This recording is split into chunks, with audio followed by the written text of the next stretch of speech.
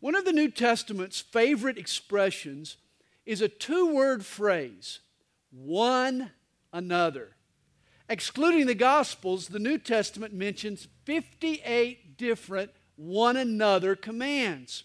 For example, accept one another, bear one another's burdens, build up one another, comfort one another, care for one another, forgive one another, honor one another, be kind to one another, be hospitable to one another, love one another, pray for one another, serve one another, submit to one another.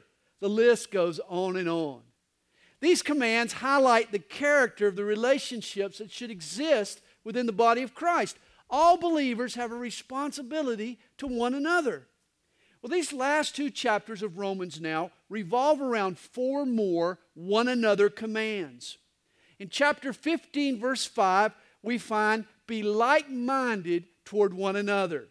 15, verse 7, receive one another. 15, verse 14, admonish one another. And then in chapter 16, verse 16, we'll find greet one another. Romans chapters 15 and 16 focus on a Christian's duty toward one another. Verse 1 picks up where chapter 14 leaves off. We then, who are strong, ought to bear with the scruples of the weak and not to please ourselves. Two men were out in the woods when this giant, angry grizzly bear jumped out of the bushes. Immediately, one of the men, he reached in his backpack and he pulled out his running shoes. His companion told him, he said, you're not going to try and outrun a grizzly bear. You know full-grown grizzly bears, they can run 30, 35 miles per hour. While he was tying up his shoes, the guy turned and he said to his friend, he said, don't worry, I don't have to outrun the grizzly bear. All I have to do is outrun you. Well, sadly, this is the attitude of many Christians. Rather than bear with the weaker brother, the weaker Christian, we want to run out ahead. We want to leave them behind to be eaten by the spiritual grizzlies. Our goal should be to love one another, not just save our own skin. You remember the previous chapter, chapter 14, warns us about using our freedom in Christ in a way that might cause our brother to stumble. Maybe you can enjoy a single glass of wine with your meal, but a fellow Christian who struggles with alcohol, they see you, and they assume that if it's okay for you, then it's okay for them. What you might do is cause a brother to stumble. Paul says this shouldn't be. We need to bear with the weaker brother or the new Christian. I mean, like taking a walk in the park with a toddler. You don't expect the child to walk at your pace. No, the adult, the mature one, he slows down so that he can match up and get in sync with the pace of the younger person. And the same is true for mature Christians. Our goal isn't to flaunt our freedom or try to prove our point. We should love and help the younger Christians grow. He tells us, verse 2, let each of us please his neighbor for his good, leading to edification. For even Christ did not please himself, but as it is written, the reproaches of those who reproached you, the reproaches of those who reproached you fell on me. And here Paul quotes Psalm 69, verse 9. It was a passage prophetic of Jesus. Jesus came to bear our burden. I mean, think about it. Do we need to go any further than Jesus for an example of someone who forfeited his freedoms and his rights and his privileges for the good of others? Of course we don't. Hey, we follow Jesus when we realize the impact we have on one another. He says, for whatever things were written before were written for our learning, that we through the patience and comfort of the Scriptures might have hope. And when it comes to examples, Jesus is just the tip of the iceberg. A survey of the Old Testament provides numerous instances of people who are willing to forego their own freedoms and comfort for the sake of others. Think of the stories. Think of Noah. He labored those many, many years to build an ark. Think of Joseph, who endured prison for the sake of his brothers. Think of Moses, who literally bore the burden of a nation. Think of Daniel, and on we could go. All these men bypassed the easy road and chose to live their lives as an influence for God and for the good of other people. And their impact was worth the sacrifice. They stand out now as models to us. Here's a verse that encourages us to open up our Old Testament. He says, these things that were written before were there for our learning, for our benefit. You know, too many churches, they camp out in the New Testament. And the 39 books of the Old Testament become the lost continent of Scripture. Realize 77% of your Bible, that's the percentage, 77% of all inspired Scripture is the Old Testament. The stories and the pictures and the types and the principles we learn there are for our benefit. There's much a New Testament believer can learn and glean from Old Testament Scripture. Paul says these things were written for our learning. And then in verse 5 he says, now may the God of patience and comfort. And I love this name for God. Here God calls himself the God of patience and comfort. You need to remember this name for God the next time you fail him and you worry he might have given up on you. Apparently, he wants to be known as the God of patience. Oh, this is good news for a knucklehead like me. For a slow learner who needs lots and lots of patience from God, hey, this brings great comfort to me. How cool is this? My God, your God, is the God of patience. He says, and may God grant you to be like-minded toward one another according to Christ Jesus. Now here we have another one of the New Testament's one another commands. Be like-minded toward one another. The idea is to be in agreement. It's to be of the same mind. Now in light of chapter 14, Paul talked about the gray matters. And there's some times when we need to just agree to disagree. In light of chapter 14, I'm sure that Paul isn't advocating perfect agreement on all the minutiae of church life or every detail of doctrine.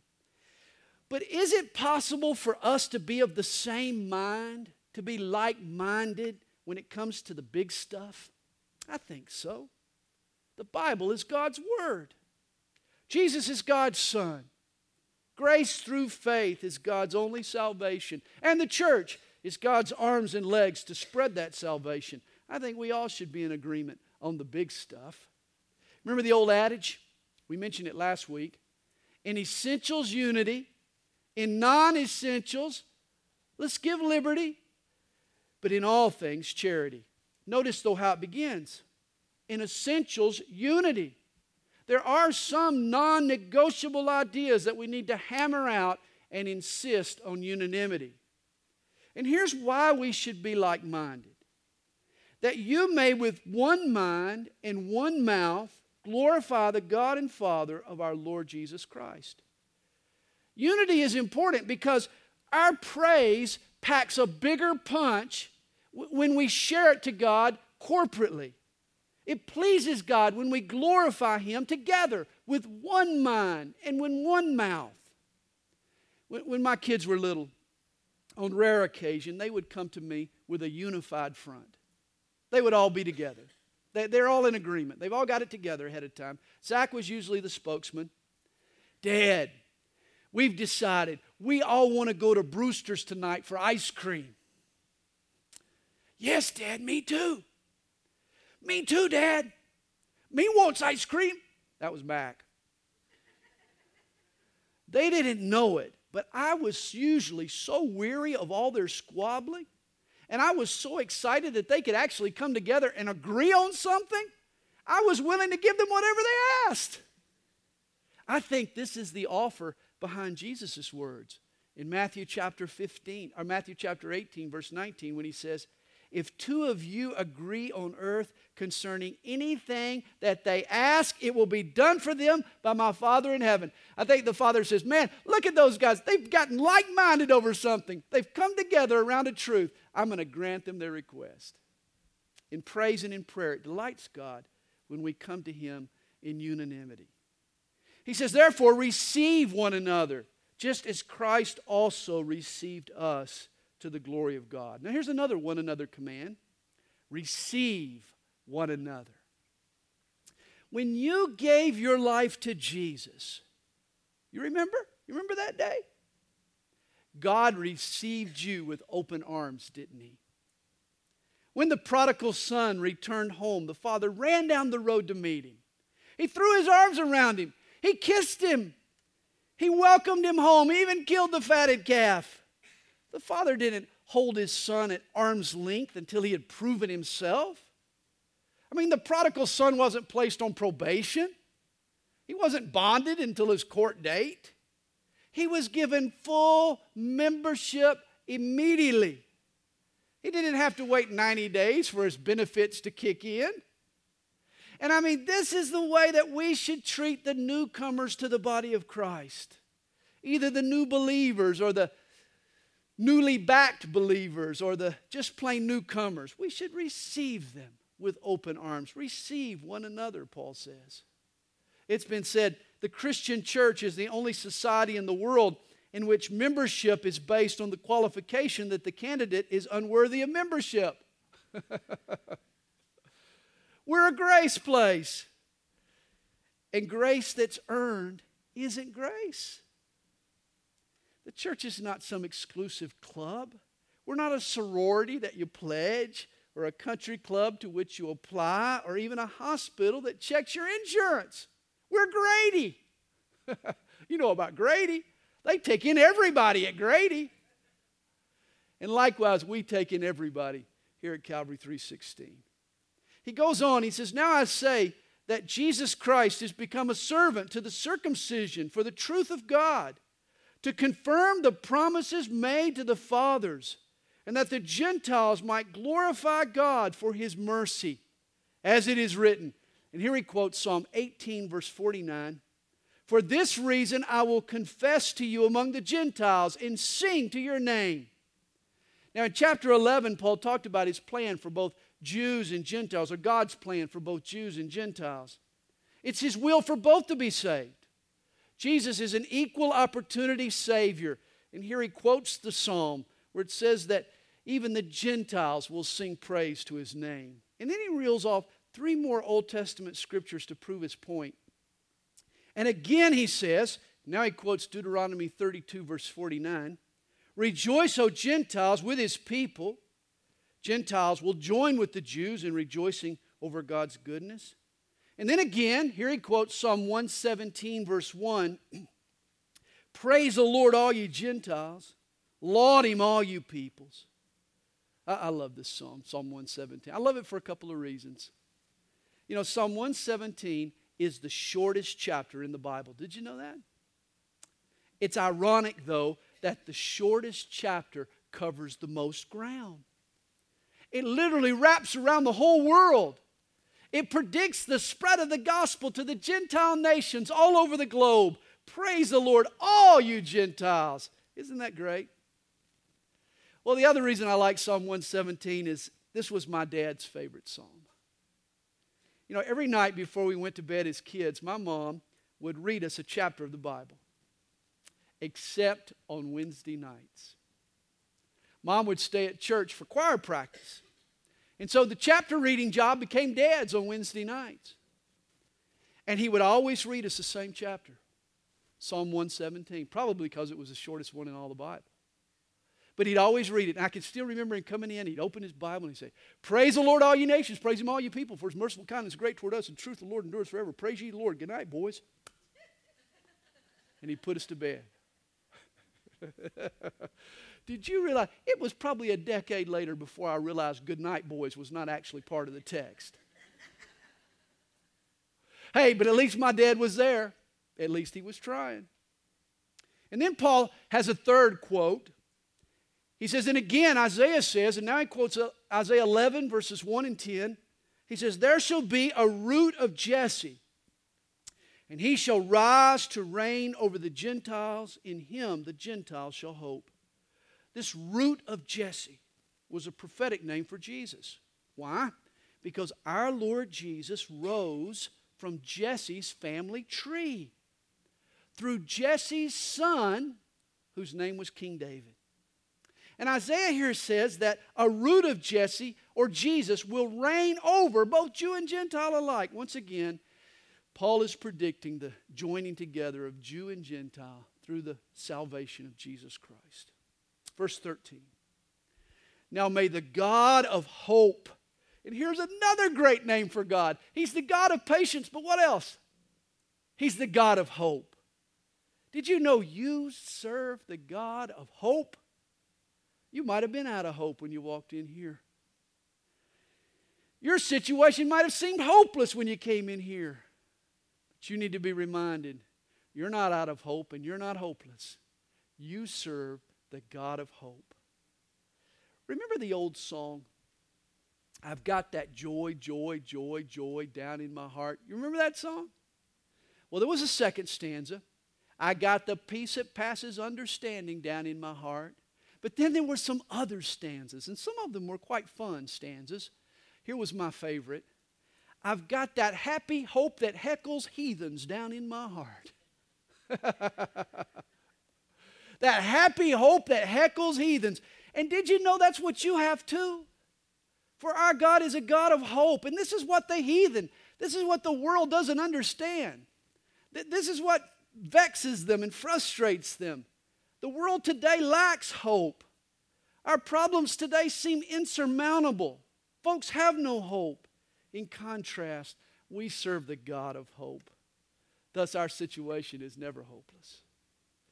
He says, and now may the God of hope fill you with all joy and peace and believing, that you may abound in hope by the power of the Holy Spirit. I love this. The Holy Spirit is He who conveys God's hope to our hearts.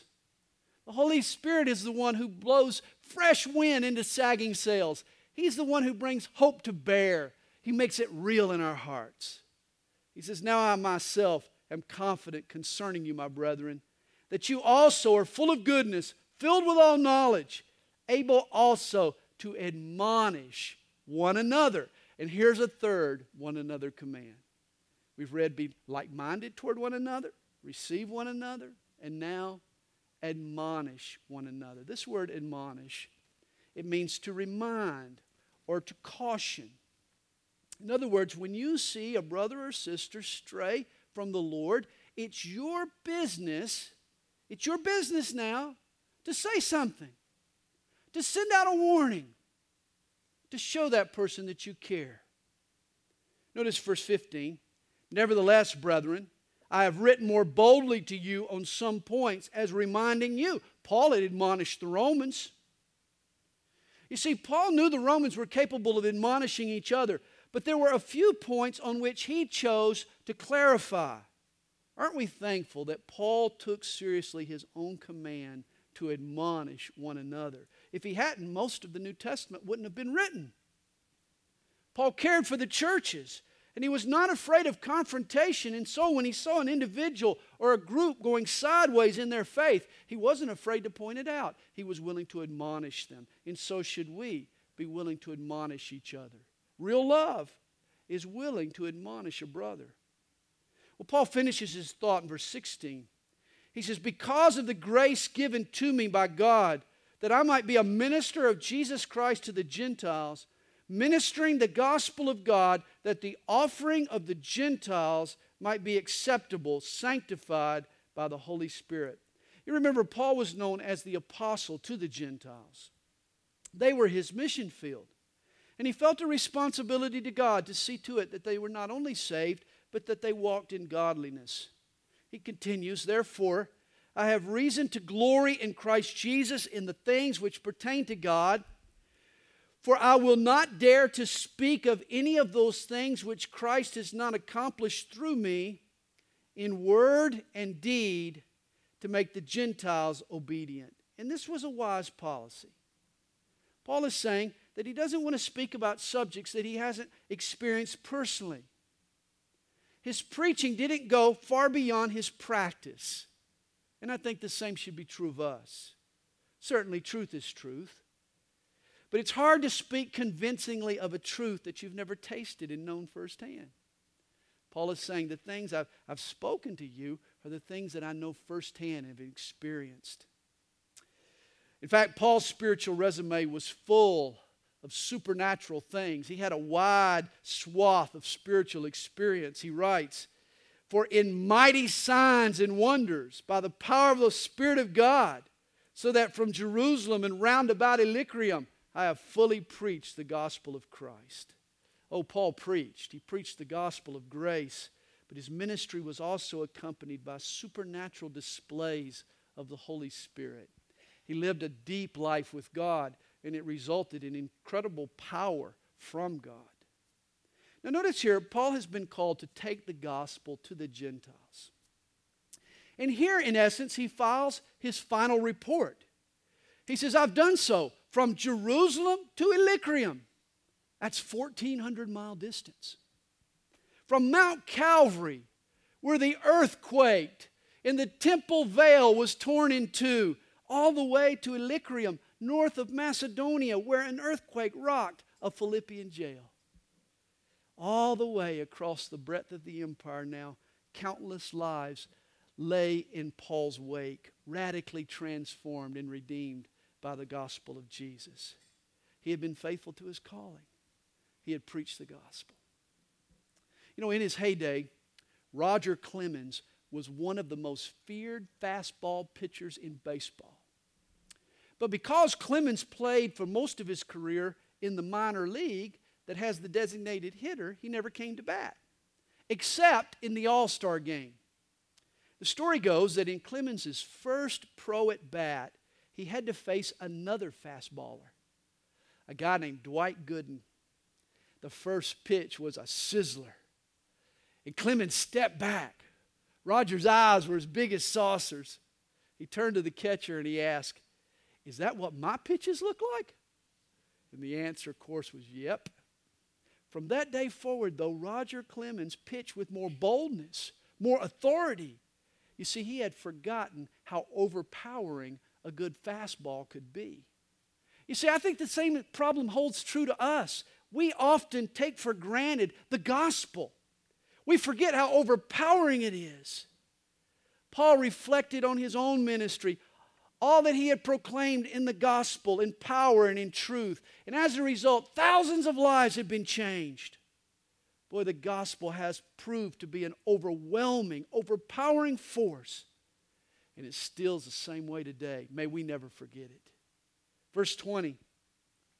"And so I have made it my aim to preach the gospel, not where Christ was named, lest I should build on another man's foundation.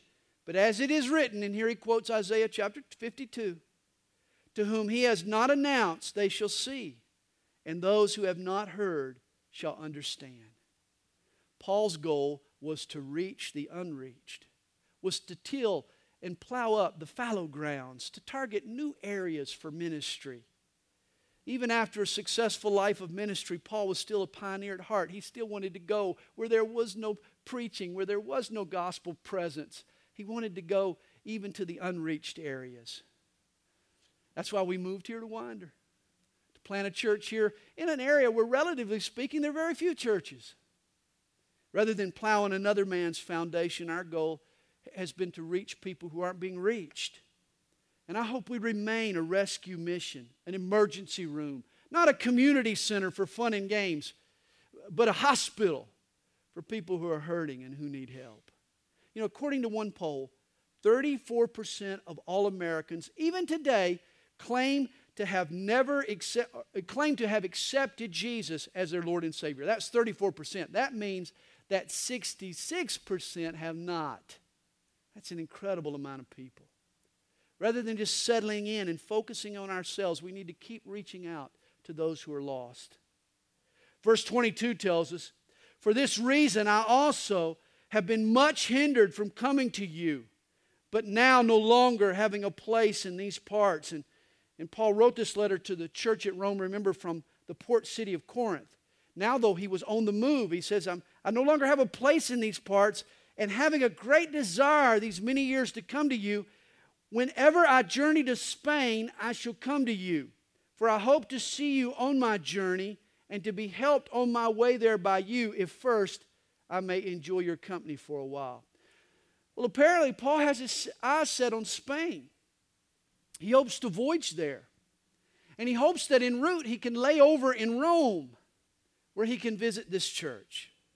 Whether or not he ever made it to Rome, at least to visit the church, we don't know. We do know that he was executed in Rome around the year 65 A.D. He says, but now I am going to Jerusalem to minister to the saints. This was his immediate destination. For it pleased those from Macedonia and Achaia to make a certain contribution for the poor among the saints who are in Jerusalem. Paul had an offering that he had taken among the churches of the Gentiles to deliver to the Jewish church in Jerusalem. He explains, it pleased them indeed, and they are our debtors. For if the Gentiles have been partakers of their spiritual things, their duty is also to minister to them in material things. You see, the Gentiles of Europe realized that they were standing on the shoulders of the Hebrews. The Jews had been chosen by God. They had given us the Scriptures. They are the custodians of the Bible. The Jews were the earthly family of Jesus. There's much that we Gentiles owe the Jews. These believers understood the principle that you can pay a spiritual debt with an offering.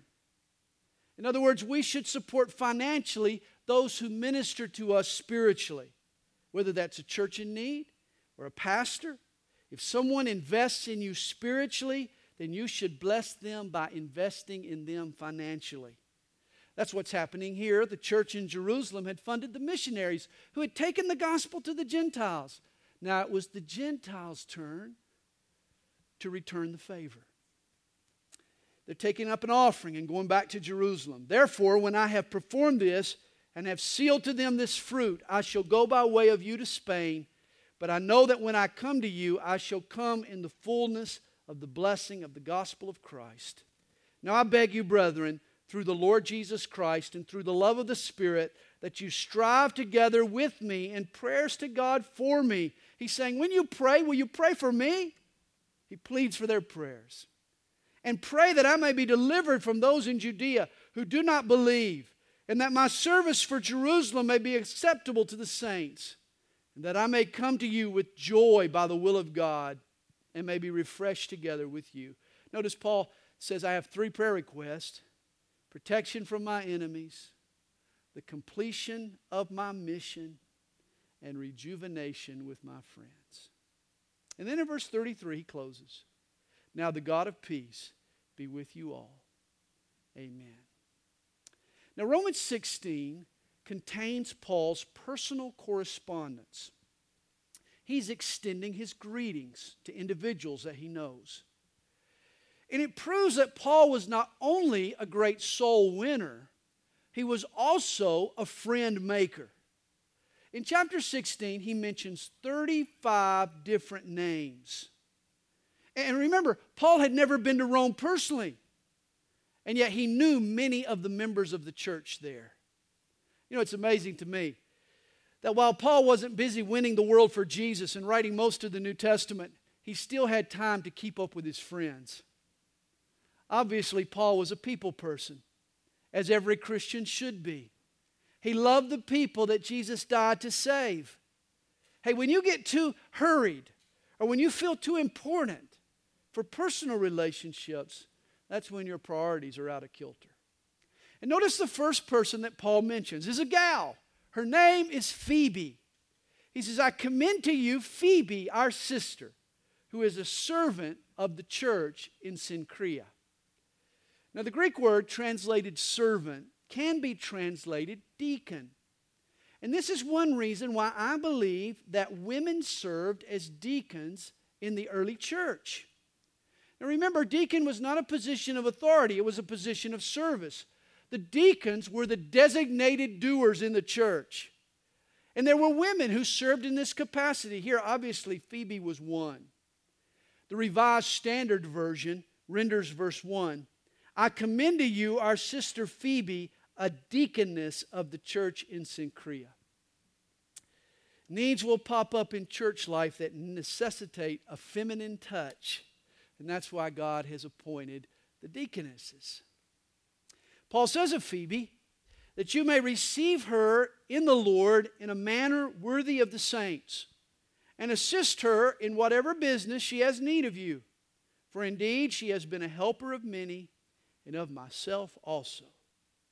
Phoebe was the messenger who delivered Paul's letter to the Romans. Imagine this great epistle, the doctrine that we've studied in the book of Romans, the foundational truths of the Christian life, were kept under her skirt on that ship from Cenchrea all the way to Rome. Phoebe carried such an important document and delivered it to the church. She had sailed from Cenchrea, the port of Corinth, and had arrived in Rome. Paul tells the Romans to receive her, to respect her, to assist her in whatever she asks. Verse 3, greet Priscilla and Aquila, my fellow workers in Christ Jesus. Now, Aquila and Priscilla, they appear 7 times in the New Testament. And they always appear as a team. Paul met them in Corinth in Acts chapter 18. Like Paul, they were tent makers by trade. And everywhere they lived, they ended up with a church meeting in their home, including here at Rome. In other words, they opened up their hearts to the Lord, then they opened up their home for the Lord. Their hearts and their home. This was a couple able to beautifully blend and merge marriage and ministry. They offered their hearts and home to Jesus, but they also put their head on the chopping block, for Paul says of them, who risked their own necks for my life, to whom not only I give thanks, but also all the churches of the Gentiles. Oh, I wish we knew the specific circumstances that he's talking about, where they risked their necks for Paul's sake. One thing's for sure, Aquila and Priscilla were not just fair-weathered friends. Somewhere along the line, they encountered danger to protect Paul. They were faithful friends indeed. And then he says, likewise, greet the church that is in their house. Remember, the church met in halls and homes for the first 300 years of its existence. By the way, its most expansive period. There were no designated church buildings, and yet the church exploded and grew. He says, greet my beloved Epaenetus, who is the first fruits of Achaia to Christ. Evidently, Epaenetus was Paul's first convert in the region of Achaia, or there in southern Greece. Others would certainly follow, but Paul always remembered the first. Then he says, greet Mary, who labored much for us. Greet Andronicus and Junia, my countrymen and my fellow prisoners, who are of note among the apostles, who also were in Christ before me. Now here was an older couple, obviously, Andronicus and Junia. They were Jews. They were Paul's countrymen, and they had been arrested for Jesus' sake. In fact, they had been Christians even longer than Paul. Although we know little about them, they were well known and appreciated by the apostles at the time. Verse 8 continues to list Paul's friends there in Rome. And notice how he addresses them with terms of endearment. He says, greet Amplias, my beloved in the Lord. Greet Urbanus, our fellow worker in Christ. And Stachys, my beloved. Greet Apelles, approved in Christ.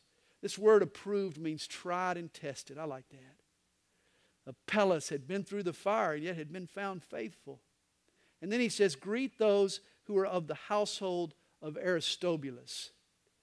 Herod the Great. Remember Herod the Great? This was the Herod who murdered the infants in Bethlehem at the time of Jesus' birth. He had a grandson. Guess what his name was? Aristobulus. And we know from history that he actually moved and lived in Rome. What an irony this would be if it was the same Aristobulus. Imagine the brutal Herod's own grandson now following the babe from Bethlehem. Isn't that an amazing Christmas story? You know, the fact that Paul here addresses Aristobulus' household and not him per se seems to depict that this could have been an unbelieving husband living with believing wife and kids. He says, greet those of the household of Aristobulus. Aristobulus, you're not one of us. but your household is. This could have been the situation. Imagine a whole family had been saved, but the husband was dragging his feet.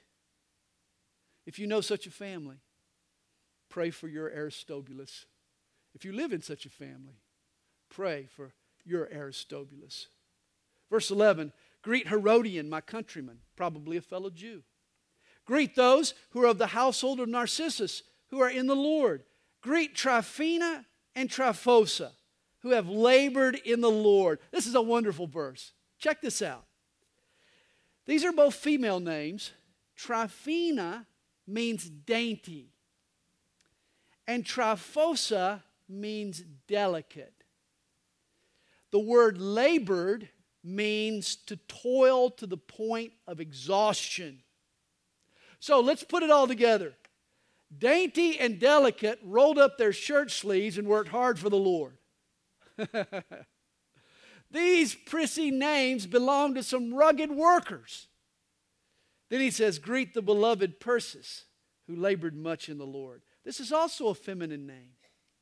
The church in Rome sounds like Calvary Chapel. It's full of ladies who are diligent servants of the Lord. Ladies who sure weren't allergic to work. We got some of those in our church too. Verse 13. Greet Rufus, chosen in the Lord, and his mother and mine. Paul was so close to Rufus's mom that he considered her his own. Mark 15, verse 21, tells us the man who helped Jesus carry the cross, Simon of Cyrene, had a son named Rufus. Many folks believe this is the same guy. Could it be Simon's seemingly random selection from the crowd?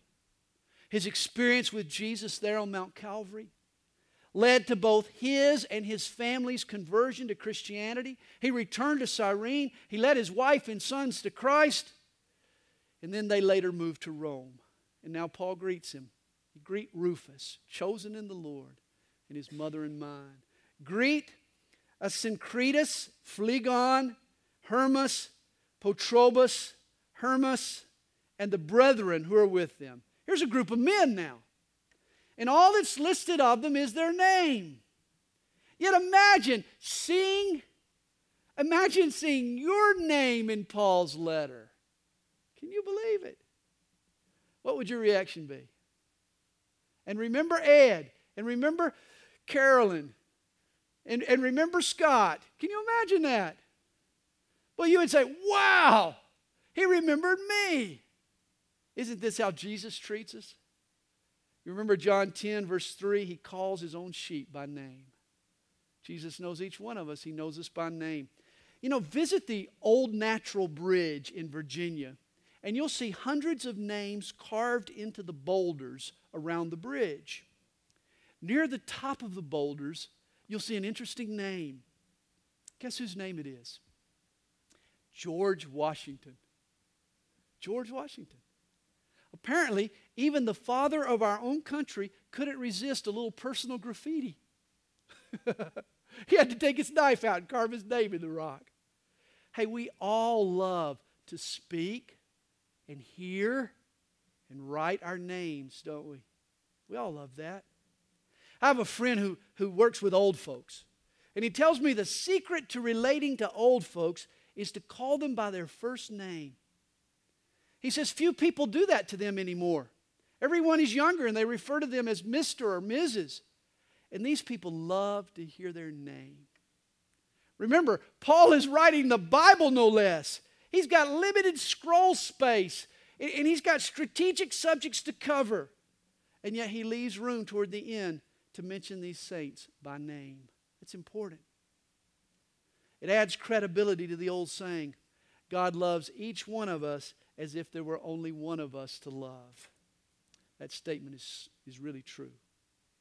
And then he writes, verse 15, greet Philologus, or Philologus. Yeah, how you say it? Philologus.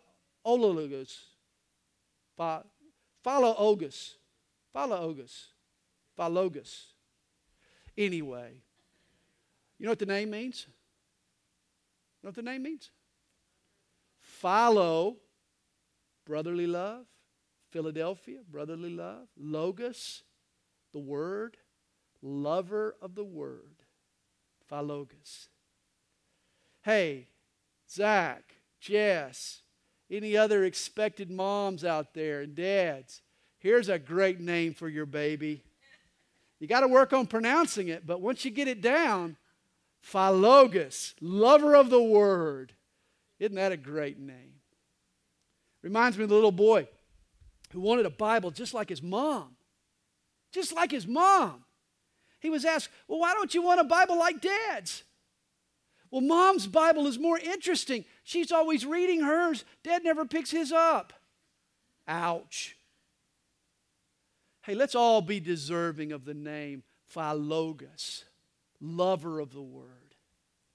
He says, greet Philologos and Julia, Nereus and his sister, and Olympus, and all the saints who are with them. Greet one another with a holy kiss. Here's one more, one another command. Greet one another with a holy kiss. And notice the operative word here, holy. Make sure it's a holy kiss versus a lustful or a sneaky or an unholy kiss. You know, actually in that culture, a kiss was a common form of greeting, like our handshake. And Paul is in essence saying, greet each other with a holy handshake. Express your welcome to the people around you. And then he says, the churches of Christ greet you. Obviously, it delighted all the believers all around the world to know that there was a church in the very heart of the empire. All the churches wanted to send their greetings through Paul to the church at Rome.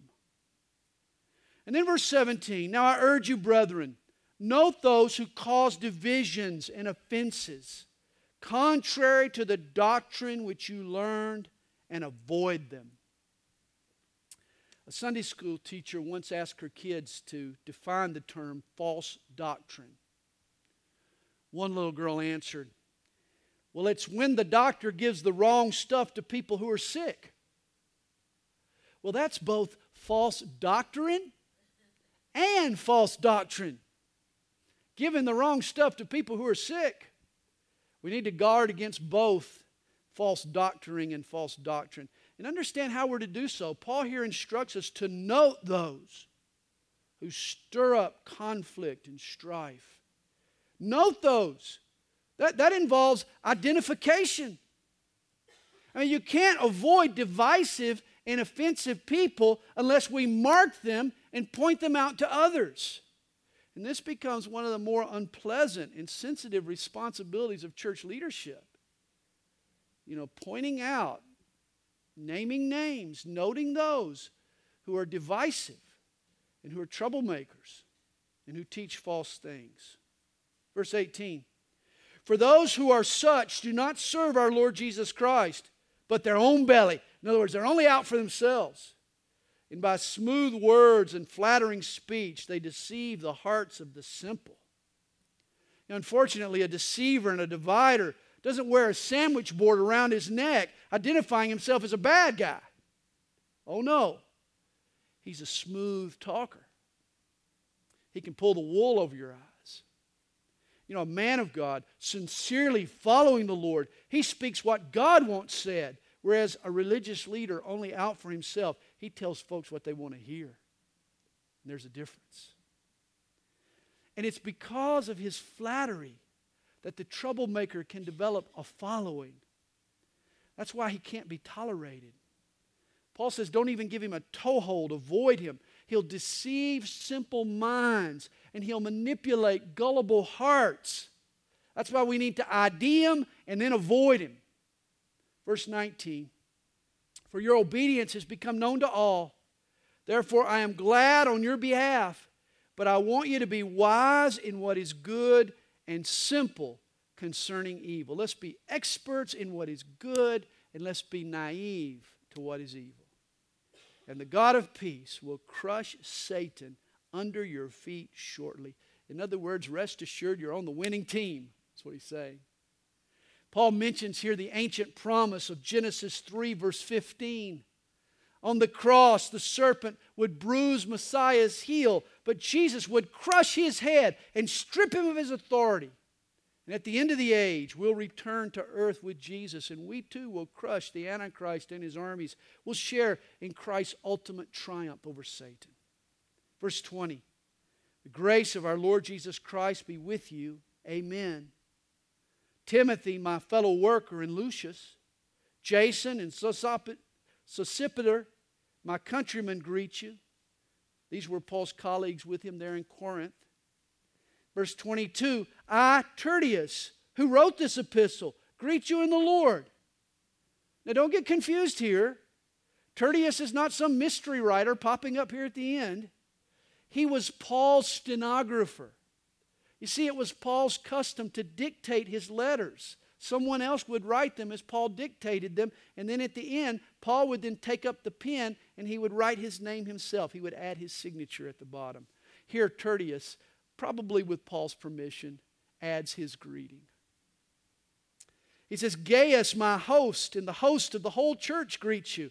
Apparently, Paul had stayed and the church had met in Corinth there in the house of a man named Gaius. And Erastus, the treasurer of the city, greets you. Obviously, a dignitary there in Corinth, a high-ranking public official, had embraced the gospel of Jesus. And Quartus, a brother. Now, this is really interesting. The names Tertius and Quartus are actually Greek numbers. They're the numbers 3 and 4. In the Roman world, oftentimes slaves were never given proper names. They were just given numerals. It's possible that these two believers, these two brothers, Tertius and Quartus, were former slaves. But they were now considered brothers and co-laborers with Paul. Notice on the one hand, we have Erastus, the treasurer of the city, a great public official. On the other hand, we have Quartus and we have Tertius. But Paul treats them both the same. They're beloved brothers. Never underestimate the revolutionary social impact Christianity had on the ancient world. It abolished slavery by wiping out the distinction between nobleman and slave. We are all one in Christ Jesus. We're all equals in Christ. And then Paul closes his greetings. The grace of our Lord Jesus Christ be with you all. Amen. And he adds a benediction. Now to him who is able to establish you according to my gospel and the preaching of Jesus Christ. Notice, Jesus is able to establish us. Not just to save us, but to keep us saved. To establish us in Christ for all eternity. His gospel, remember, is overpowering. It bulldozes sins, and it buries doubts, and it packs a firm footing on which we can stand for all eternity. Once a street person, old wino, he approached D.L. Moody after a meeting. He was drunk as a skunk. He shouted, Mr. Moody, I'm one of your first converts. Moody replied, you must be one of my converts because you sure don't look like you were converted by the Lord. Hey, Jesus causes us to stand strong, not flounder away. The gospel and the preaching of Jesus Christ is according to the revelation of the mystery, kept secret since the world began, but now made manifest and by the prophetic scriptures made known to all nations according to the commandment of the everlasting God for obedience to the faith. To God alone wise be glory through Jesus Christ forever. Amen.